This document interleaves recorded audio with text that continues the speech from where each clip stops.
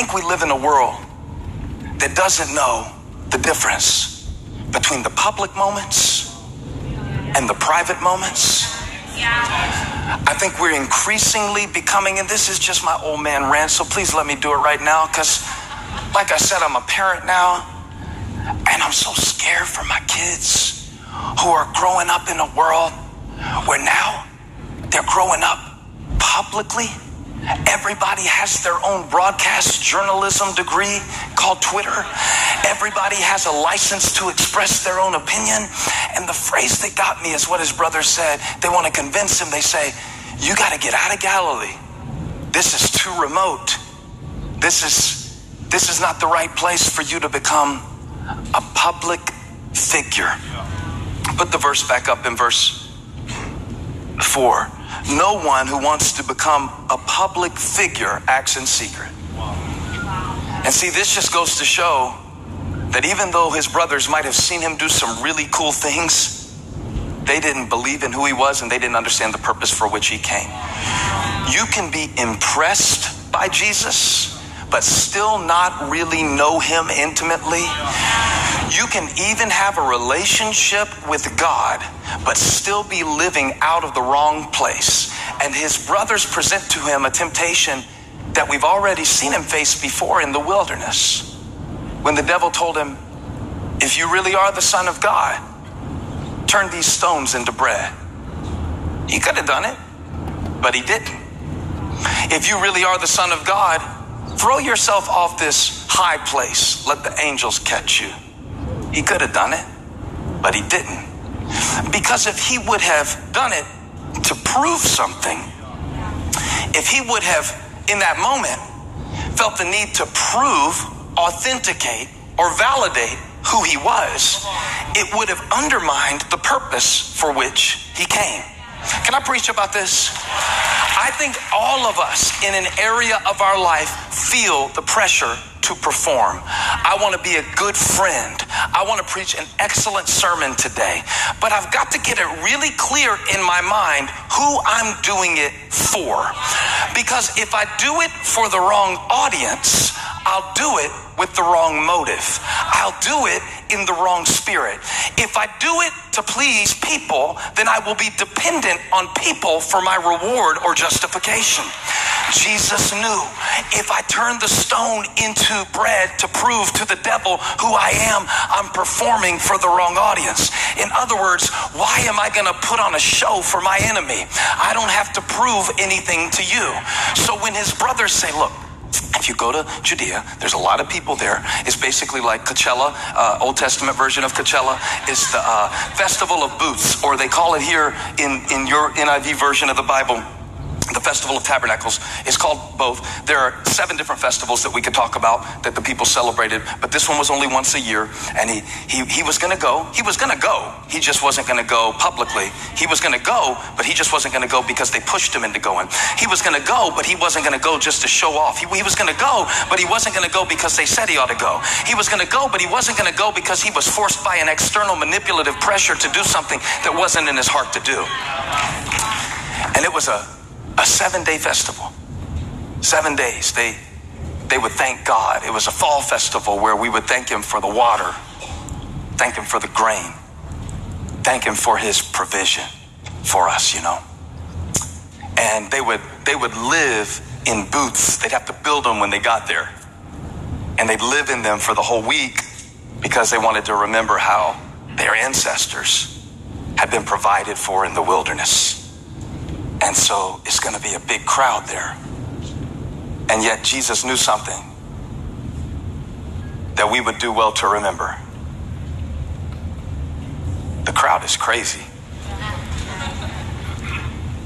The crowd will kill you. You spend your life performing for a crowd, it'll kill you. And you're like, I'm good. I'm not a preacher. I'm not a singer. I don't perform for people. It's gotten much deeper than that now.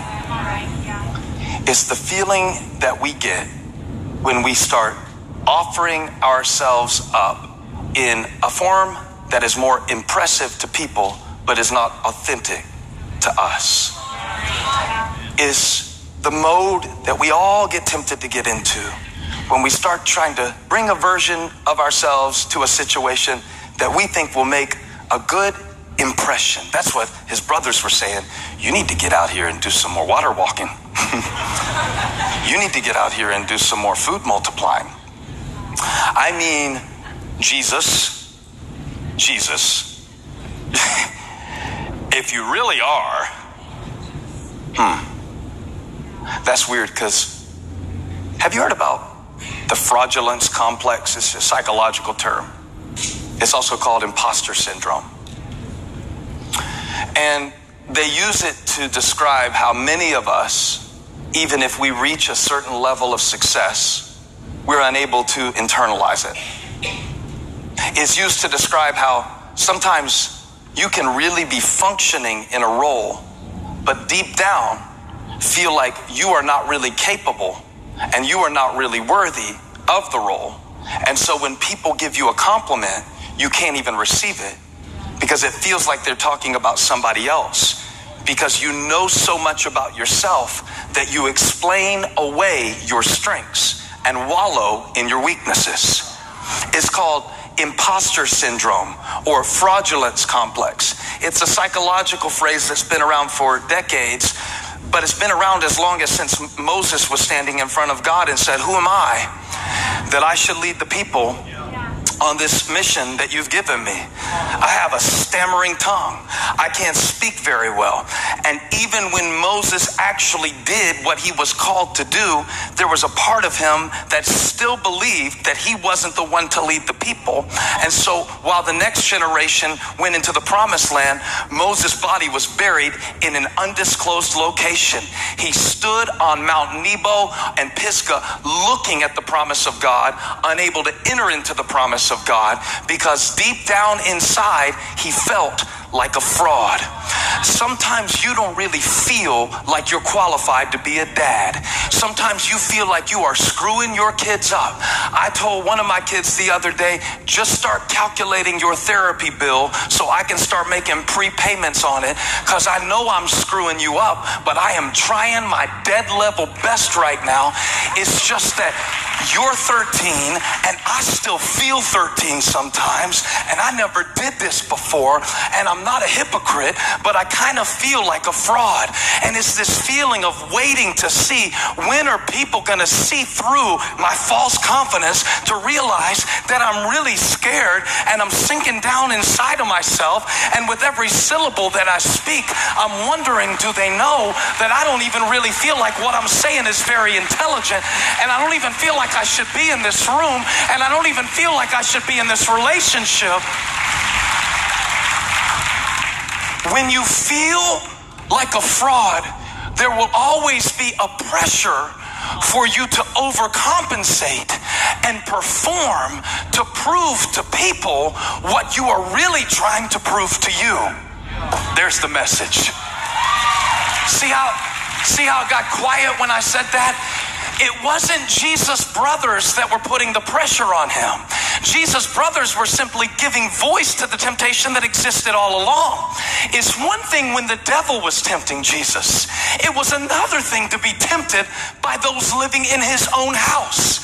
Can I take it further? It's another thing to be tempted by the voices in your own head. Sometimes there's something inside of you telling you that you are not enough. And since you feel like you're not enough, you start trying to do all this stuff to prove that you are enough. The problem is the people that you're trying to prove it to aren't even paying attention, because they're so busy trying to prove to somebody else who isn't paying attention, who isn't paying attention to the other person. And now we're all posting and proving, but inside we're dying.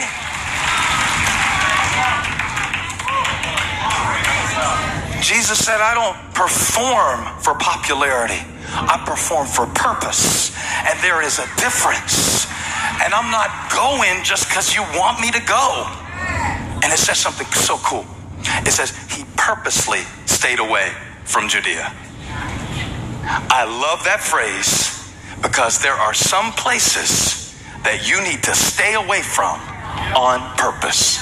Because if you go, it's going to kill you. It's going to kill your joy. It's going to kill your contentment. It's going to kill your sanity. It's going to kill your peace.